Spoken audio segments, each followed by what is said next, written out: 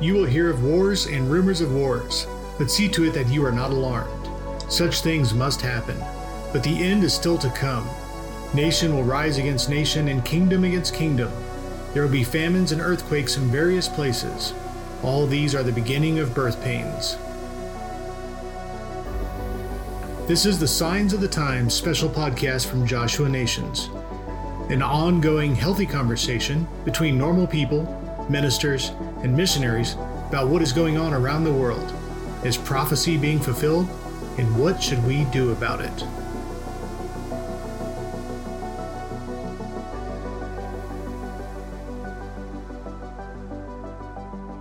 We do need to consider both Daniel and all in the Old Testament, especially the humility and the fear of God that they had.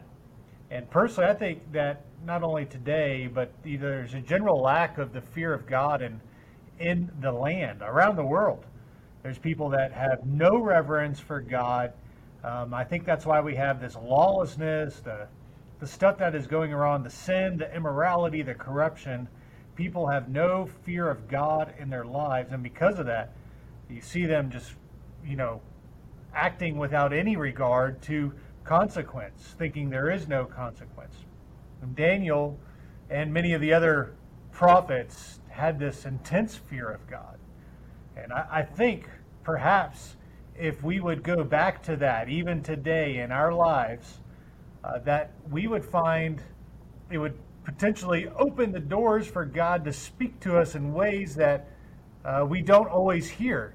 If we come to Him with sincerity and humility, with true reverence and fear, and we live a lifestyle that way, I bet our ears would be more in tune and our eyes would be open to see what's going on in the world. I think the seriousness of prayer and the emphasis on prayer is a critical thing in these times that we're living. Many Christians are shoppers. They're shopping. They're going to Walmart on this Sunday, and they're going to some other, shopping experience on next Sunday. And I think we've lost that seriousness and that earnestness to pray and seek God.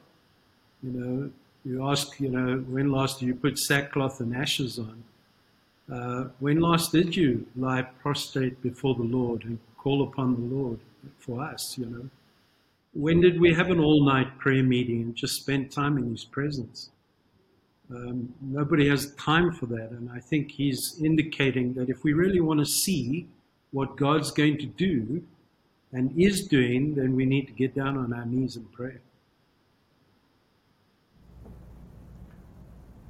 Absolutely. Billy was just telling me about some of our colleagues, our partners that are in the Congo, and how they are constantly in prayer and fasting. And I am truly humbled by the reports that I'm hearing from them, their dedication to give themselves to prayer. You ask most believers today here in the United States or the developed nations, when's the last time you fasted? When's the last time you gave some time sacrificially to be with the Lord? Many of them never have. And if they have, they can't remember or tell you when the last time it was. And prayer still is, or prayer meeting, still the most unattended meeting in churches throughout the world. And they don't last very long either. Those that come sort of peel off. We have to have revival in prayer before we can have revival in the church. Absolutely. And we're trying as a ministry to get this prayer network of over 1,000 people and praying for the nations, praying for breakthrough. And man, it is hard to find people who are willing to just say, yes, I will join you in prayer. That's not even asking them to make a day or a weekly commitment, but just say, yes, I'll make a commitment that I'll remember Joshua Nations and pray for the nations and the unreached. So what makes Gary's statement so important to me, and this is just one of the ways that I live my life by, is you have to understand your authority as a Christian, and prayer is a big part of that authority. I don't know how people do life without Jesus and without a prayer life and without partnering with the Holy Spirit. But if you understand your authority and you understand that we actually rule in the spiritual realm first, so that's what makes your prayer important, because you lay the foundation in the spiritual realm. You have to speak in the spiritual realm. And then that spiritual realm will manifest in the physical.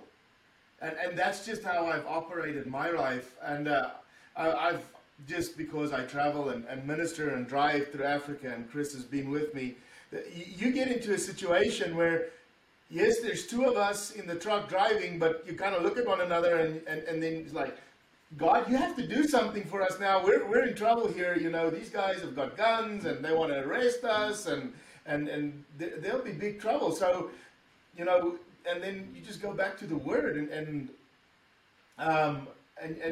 you just gotta put your faith together and pray it out and see. Then that's when God starts doing the miracles. And that's why I love Gary's statement, but that we have to do, there will be no revival without prayer, because prayer lays the foundation in the physical, in the spiritual, so that we can walk it out in the physical. You know, the Jewish example is quite fascinating. If you go to a synagogue or even to the Western Wall, they're praying, they're worshiping, they're studying the Word all at the same time. They're not segregating these things. You know, you'll be in intense prayer, for example, then suddenly break out and dance or whatever and start worshiping and crying out to the Lord, and then somebody read the scripture. And I think prayer is an all-encompassing thing. And we've made it one sort of dimensional when it's actually multi-dimensional. And that's one of the reasons why I think a lot of people just struggle with it, because it seems so boring. And so I think revival in prayer is really enjoying it. You know what I mean? It's really a dynamic thing, the presence of God, all these elements together. And I think people, they think of prayer like transaction, like you're going to an ATM, you're going to the drive-through, like, I want this, and then when you pull around, you hope you get that. But prayer is relationship. It's just like this conversation. It's a connection, and you know, I don't build relationships by going through the drive-through. If I do, I'm spending way too much time and money at that drive-through. But it's through community and building relationship, and that's what I think. That's why we're missing out on the power when people say, "Yeah, I pray," but you basically go through a list, and you know, in the morning, maybe before you go to bed, and maybe before a meal, rather than actually communing with God. So I think you haven't really been a part of a prayer meeting until you've been in an African prayer meeting. And that takes prayer to a whole new level. And most people that I've taken into African prayer meetings just sit there with their eyes big and like, is that how these guys communicate with God? You know, sometimes I've some of the churches that I've been in, I'm like, I've taught the guys in the villages, you don't have to yell so loud. God can hear you. He's not that far away. But when I come over to the U.S. and I'm in a prayer meeting over here, it's kind of like, man, this is really boring, and I really miss my African brothers' style of prayer, because they're fighting, man. It's like they're at war, and they're up and down, and they're walking, and they're waving their fists, and you know, if I was in the spiritual realm and I'm looking at these guys praying, I'll be like, man, I just got to get out of the way, because these guys really mean business. So, and Gary, I just think that's why I just find prayer not boring, because I'm walking. I try and get out and in my neighborhood, I'm walking and praying, and then another level that I add to it is praying in tongues, and for some reason that has become really controversial. A prayer life and having prayer in tongues, and I just automatically, after I've said all my English and Afrikaans words that I know, then I just automatically switch over into praying in tongues and warring in the spiritual realm in tongues. Well, it's not controversial in my opinion. This morning, I was, after lifting weights, I got on the treadmill and I'm listening to worship music. I'm praying in tongues and people are just kind of looking at me. I'm thinking, am I praying too loud? Because I got headphones in. It's like, I don't know. I don't care. It's 4:45 in the morning. Everybody there is a little bit weird. So I love Daniel 9.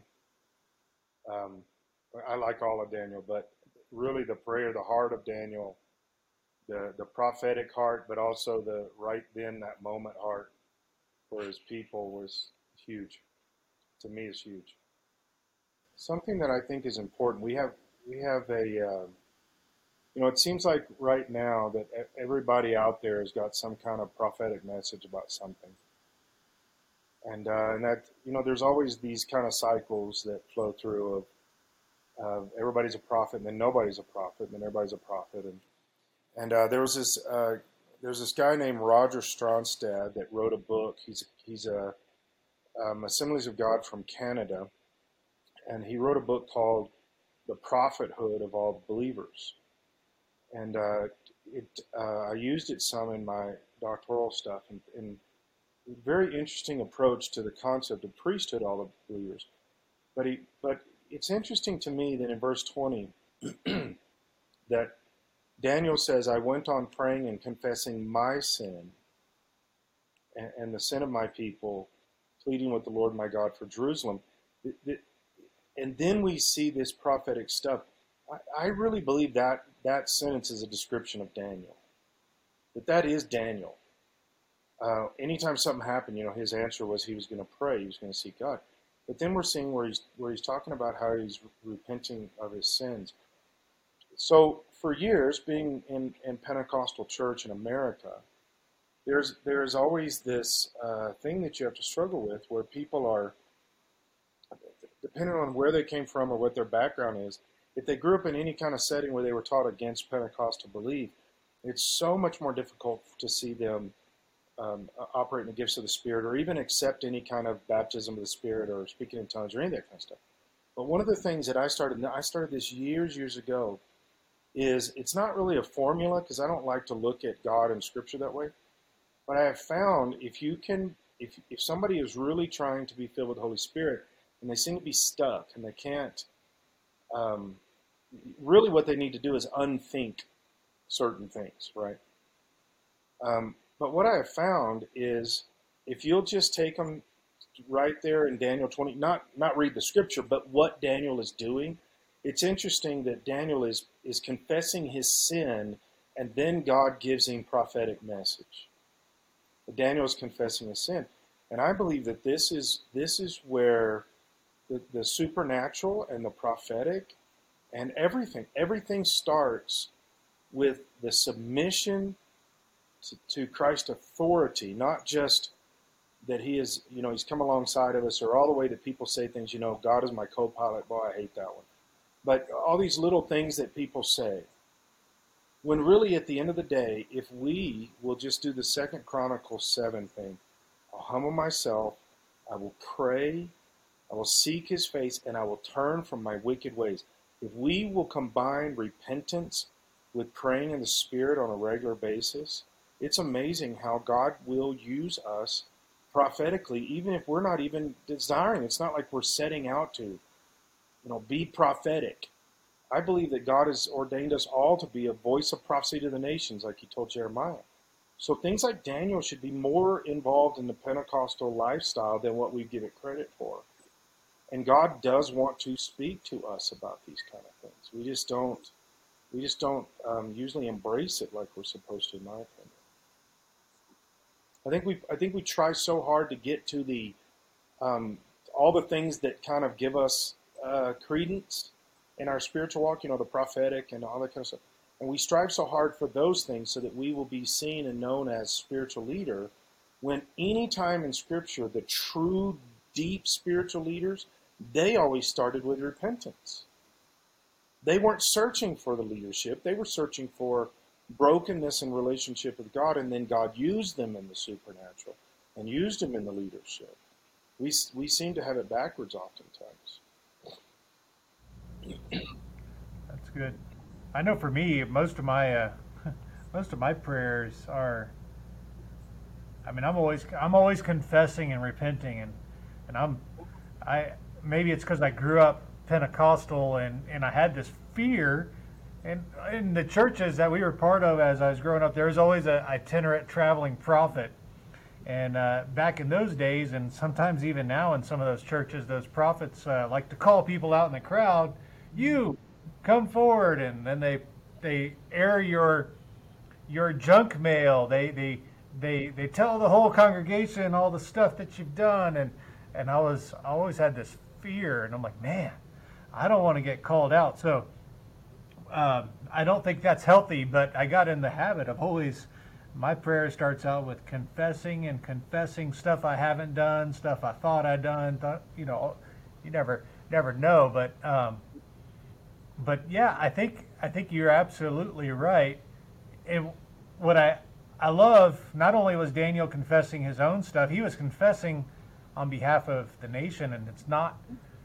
When's the last time that we owned our own stuff and said, Lord, forgive us, forgive my church, my people, my community, forgive the fact that our state is supporting stuff that is so anti-God, and we repent on behalf of the lost too. What does that do? Does it open up something new for us when we do that? Well, my big thing is I think that's God wants that to be our heart, and when that's our heart, we are actually stepping deeper into relationship with Him, without necessarily trying to pursue that relationship. I mean, that the reason you're doing that is because you're pursuing a relationship with God. I'm saying I think He takes you deeper into relationship with Him when you come to Him with that humbleness and that honesty. That says, this is not about me. It's not my kingdom. Use me the way you want. If you want me to be used prophetically, fine. If you don't, that's fine. If you want me to preach, I will. If you don't, I won't. Come before God saying, God, this is your life. It's not mine. And when we can hand that to God like that, it's amazing what He can do and will do with us. Because we're not trying to make our way. We're just trying to say, Jesus, have your way. I think also prayer is really a manifestation of a relationship. Repenting and seeking forgiveness. These are important parts of any relationship. So whoever you have a good relationship with, you have this peace and confidence that you can share things that you would not normally share with anybody else. So the bottom line to prayer is it's really ushering in the depth of relationship with the Lord. It's not just a request time, of course, we all know that. But it's really touching base with the essence of our relationship with the Lord. He's someone that will listen to me. He's someone that hears what I'm saying, even though I can't communicate it too well. That's talking about an incredible relationship. Now, people want to pray, but without the relationship. They're not, I shouldn't say they're not wanting the relationship. They don't have time for that. Yeah, it's time. It's time and attitude. What's really your priority? What are you chasing? Well, most people these days, and if you're listening to this podcast, don't feel like I'm blasting you, but a lot of times we like to consume stuff. We watch stuff on our phones, online. We listen to podcasts. We watch TV. And so we're consumers of information, even if it's good stuff, and hopefully you're enjoying listening to this and it's challenging you in your thought and in your spirit. But if we don't press into God and we actually have that prayer life, we won't see the breakthrough, the revival, the power, and the authority that we're supposed to have, that we need in these end times. And we're going to find that the church in certain places where they're not willing to go deep in prayer is going to be anemic, and they're going to get just obliterated by the enemy. And we find that in Scripture. There's entire groups of people who are, they say, yeah, we're followers of Christ, but they're just wiped out in a sense, because they don't have that strength, that health, and that vitality because of a deep relationship with God. I don't believe God gives you power. I believe he gives you himself. And the more that you're walking in him, the more that power happens. The deeper you go in him, the more it becomes almost innate within us. That discernment and word of knowledge and word of wisdom, those things become almost second nature, and we don't even realize sometimes that they're happening, because it's the presence of God within us, the Spirit of God within us. It's not. I think we spend too much time trying to get to a place in power and authority and faith and all these other things, instead of just pursuing. You know, the woman that reached out and touched the hem of Jesus' garment, she wasn't trying to get anything but just whatever he had. And he gave her, and now she goes down in history as that the woman with the issue of blood in the Bible, that God supernaturally healed. She didn't know any of that stuff was going on. She didn't understand the big picture, but she knew she could get to him. And I think we strive so much for the things of the Spirit or things of Jesus rather than letting Jesus be in charge and just getting in close. Get in close as you can to them. Yeah, I was actually having a conversation with my wife about that particular passage just the last couple of days in regards to my son Judah as he's pursuing God for healing. But in that particular passage with this woman with the issue of blood, you know, a lot of times we overlook the fact that every person she came into contact with as she pushed through the crowd, she made them unclean. And she knew at the same time, not only was she making all of these people unclean, that if she didn't get the miracle she was seeking, she would make the rabbi unclean. She would make Jesus unclean. And this is a bold thing. I mean, there's one thing to just, we talk about coming into God's presence with boldness, but she defied incredible adversity. I mean, what she did was a huge no-no.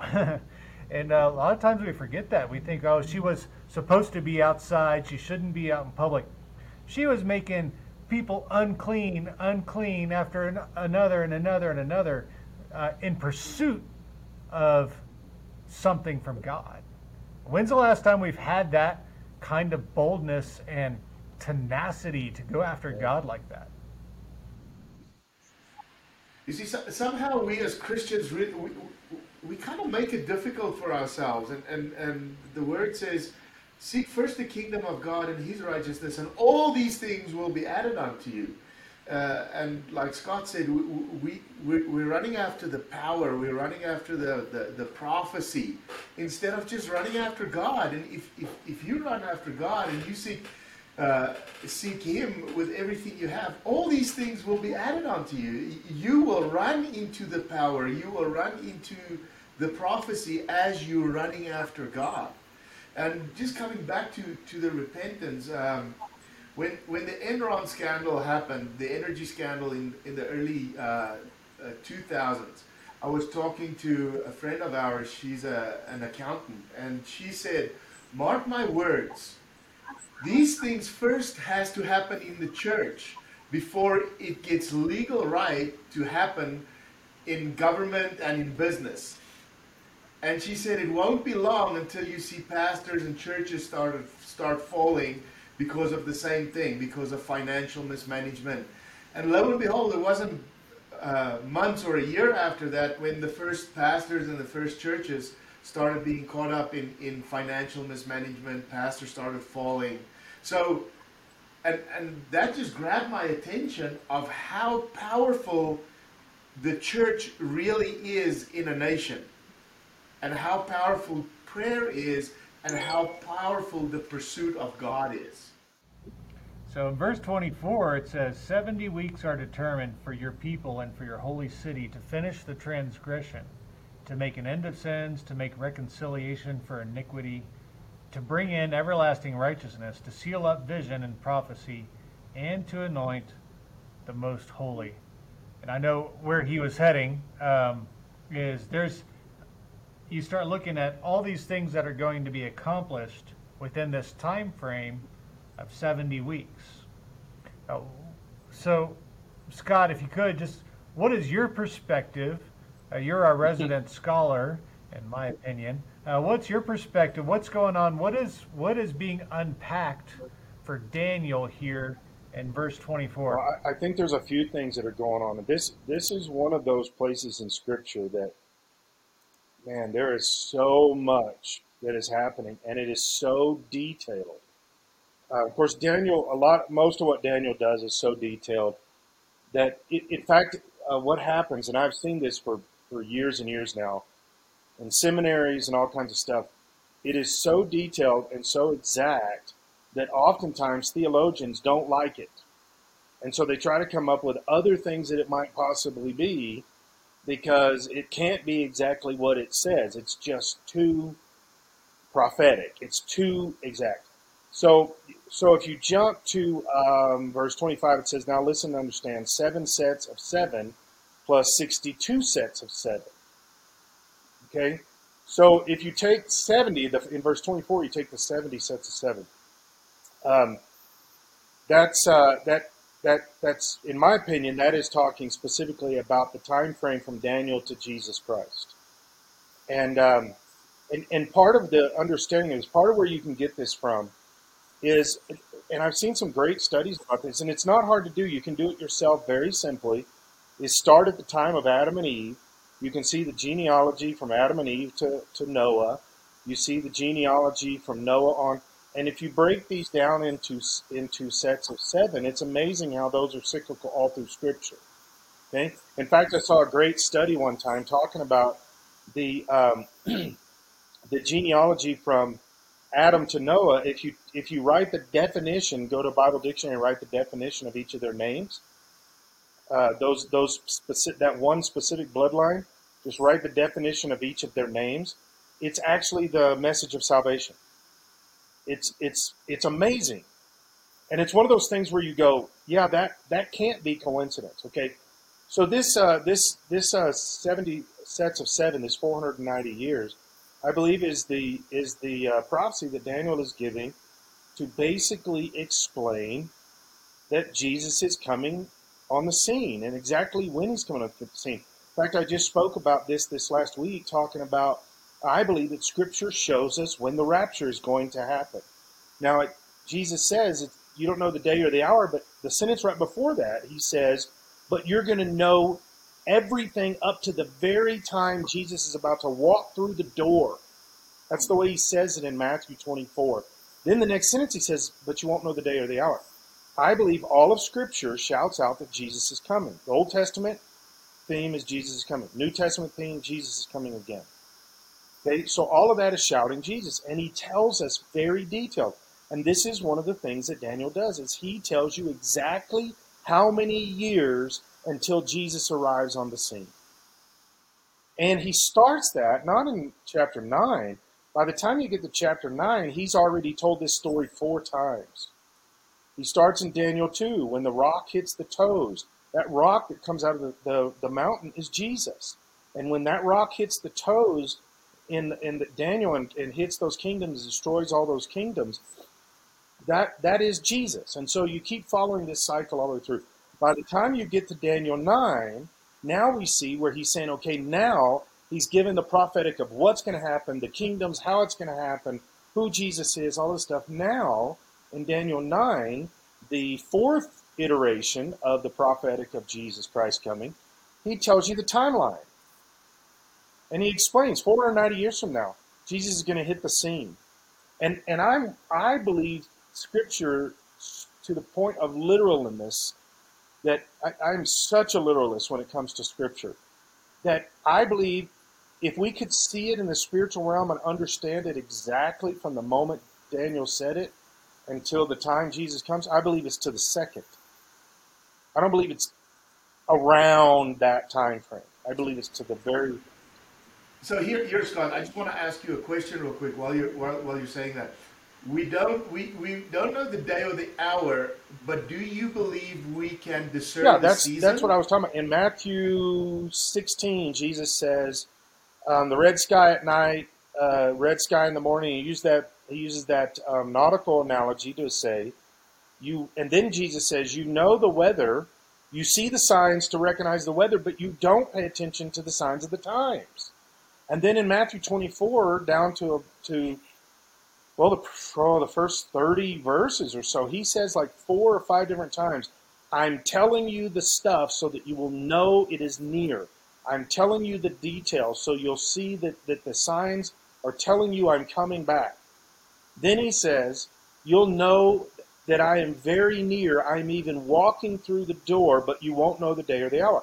And so what I was preaching about Sunday is that I believe that Jesus is coming back during the Festival of Trumpets, which the Festival of Trumpets, the Feast of Tabernacles, and the Day of Atonement. Those 3 feasts together, the only 3 feasts that Jesus has not fulfilled personally in Scripture. And those are the Feast of the Trumpets is when they call everybody out of the harvest field. And so this Scripture in Daniel is the exact same thing.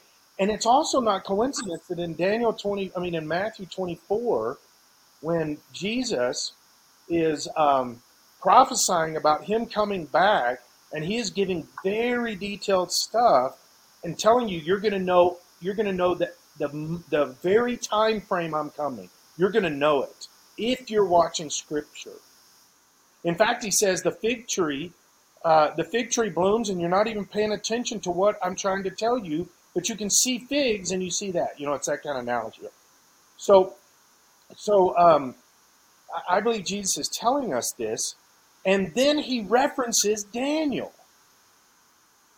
He references Daniel about how quickly he's going to be coming back. Because the question that the disciples ask is, how will we know when the time of the end is?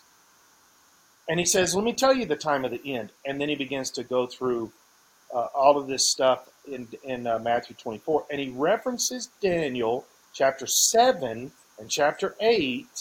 And he says, pay attention because I'm telling you I'm coming back, and I'm telling you when. You will see these things happening. Then in Daniel 9, he starts again refreshing this idea. It's not a new thing. Daniel 2 is explained again in Daniel 4. It's explained again in Daniel 6 and 7. And explained again in Daniel 8. And then in Daniel 9, he's doing the same thing, but now he's going to the timeline. A lot of times we think that Daniel is linear, and it's not linear. It's cyclical. He's going over the same story over and over and over. The statue, all of the different things, same exact story, but he changes the wording to give you more details or different details, but same story. So then by the time he gets to Daniel 9, he's talking about the timeline. Now, I do believe the 144 start at the beginning of the tribulation. I do believe that. I don't think they're taken out like you're saying, but I do think they start at the beginning. But I think it's that second 3.5 years where the success of that happens in great numbers. Because they've been preaching about it, and then all of a sudden, this Antichrist declaring himself to be God, all of the things that these 144,000 have been preaching about for the first 3.5 years, all of a sudden they see it, because I believe part of what they're preaching about is what the Antichrist is going to do. Because they've seen it in Scripture, and they're saying this is what he's about to do, and when he does it, and it's straight out of Daniel, straight out of Matthew, straight out of the book of Revelation, they can't deny Jesus being this fulfilled Messiah any longer. It just is too obvious. Scott, you're saying that you preached on it on Sunday, and of course we're pre-recording this, so if somebody wants to go listen to your sermon, is there a way that we can point them to in a direction where they can? I know they were taking you off of YouTube and some of your messages. Is there a way that we can listen to we've it? switched to Rumble, and so you can get it on Rumble, but you can also get it on our website for September the 11th, 2022, and the title of the message was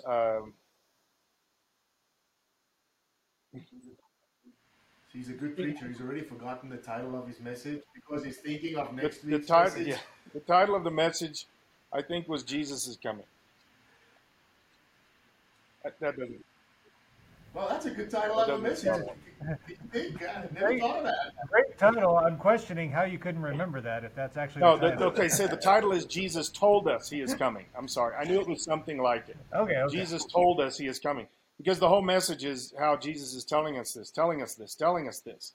And down to almost within a 2 or 3 week time frame, I believe we're going to know when. Not what year, but when. The season that Jesus is going to come back. And so yeah, they can go on to our church at Briargate, churchatbriargate.org, and they can get that message. And so I don't say this stuff. If you go to our church, you know I don't say this stuff.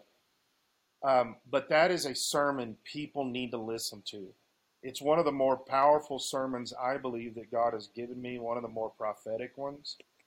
And just a very clear message that Jesus has been shouting out for thousands of years. It's been in front of us forever, and people are just now starting to see it and understand it. And so,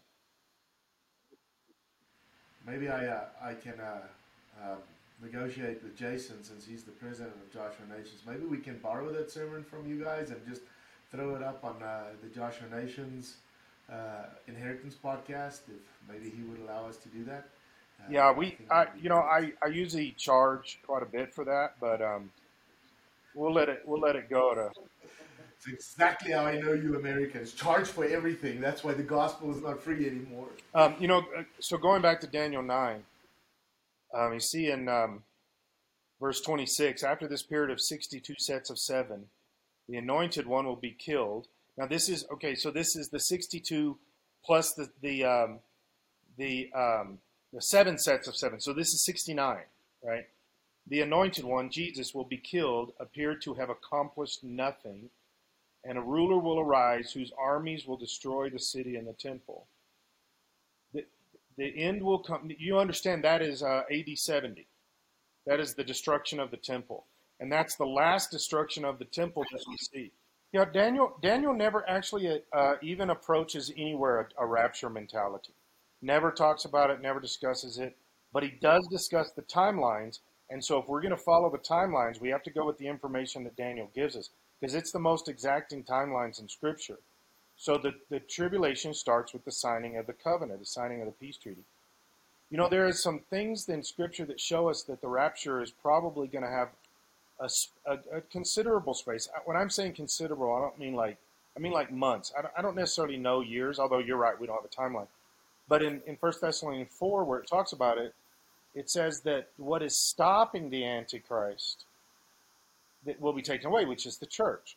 So there is this what I would say is a buildup between the taking away of the church and the river flowing, the river of evil flowing and getting to the whole world and taking over that. So I think there's going to be a rapture.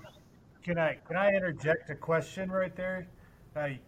So the scripture says you were talking about the great restrainer, what's holding things back, and I know you said the church. Now, my perspective has always been that it is the church, but it is actually the church fulfilling the Great Commission, and it's when that takes place that the fulfilling of the Great Commission, that crossing that finish line is like breaking the finish line and releasing that next phase, which would be allowing the Antichrist to come. Now, I've also heard it other ways where, it's the rapture, church is gone, then he comes.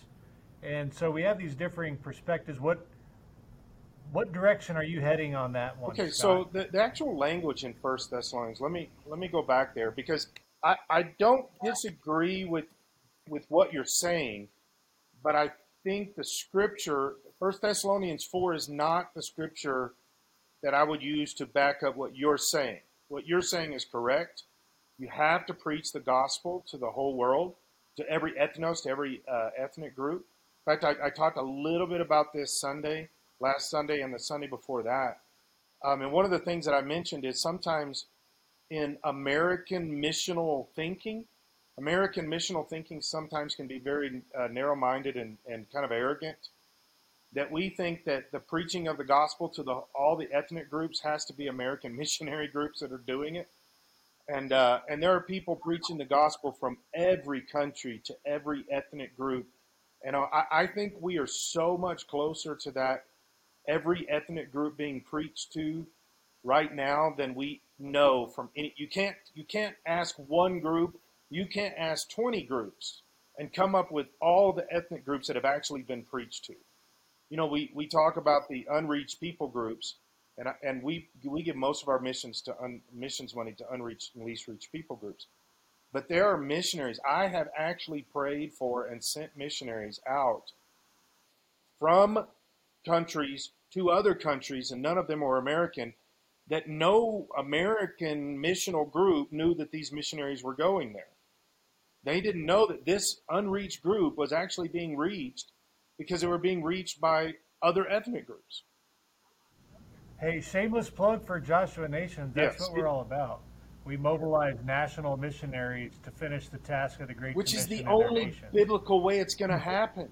I would like to bring Tony in. This is his first time, and Tony, I would just like to know what have you heard? I know you're following the podcast. This is your first time to be on the podcast. What are you hearing through the podcast? What are you learning with the podcast as we're wrapping this up? Well, I mean, I'm new to all this, so what I'm doing is I'm connecting dots, and I apologize for not interjecting more tonight, but that's kind of what I'm doing right now. You know, you guys are bringing things up, and I'm looking them up in my Bible software on my phone, and I'm writing things down. I'm not as learned as you guys are, so I'm trying to catch up with you guys. For me, I'm a dot connector, and so the things that I'm hearing from you guys are the same things that I'm hearing from other groups that are doing similar things, you know, similar types of podcasts. And for me, I'm connecting dots with the things that are going on in the United States. And you guys have been all over the world, and you guys see this stuff you guys see different things all the time. But I'm connecting dots with, the 70 weeks prophecy revelation, and I'm connecting that with what I'm seeing in society now. Did that answer your question? Or did I not really catch what you were saying? No.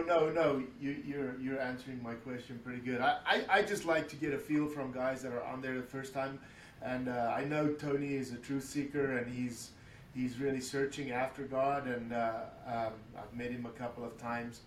So I just like to guys that don't know, and not like I know. I'm also learning. I learn a lot, and I take away a lot from this podcast. Since my field is like Jason, I do missions. I do the practical stuff in the nations, and I'm passionate about discipleship and trying to get the nations and the church to a mature level. So, Jason, I'm going to let you just wrap it up here and finish us out. Yeah, we have had a wonderful conversation and spent a bit of time on prayer and really pressing into God. And as you've been listening to this time with us, let me encourage you, we need to be close with God, intimate with Him. That's where we find our identity. That's where we find our authority. And as we look around the world and we see how things continue to escalate, we got to be rooted and grounded in Jesus like never before. And as we find that the Antichrist spirit, and one day when we see the Antichrist, which may very well be in our lifetime, that we're going to be thinking, Lord, where are you? Where do I get my strength, my boldness, my confidence so that I can stand against the enemy? And so press into God. And these things in Daniel 9 they're just absolutely mind-blowing. And I look forward to digging deeper in not only in Daniel but in Revelation and building those dots, connecting the things between those. So thank you for joining with us. Thank you to Gary, to Scott, to Chris, Billy, and for Tony joining us. And we look forward to sharing more of these conversations with you in the future. And we pray that the Lord would richly bless you. This was the Signs of the Times podcast from Joshua Nations. We hope you enjoy. Dig deeper into the Word of God through this time and share this with your friends. Follow us online at joshuanations.org, also on Facebook and Instagram.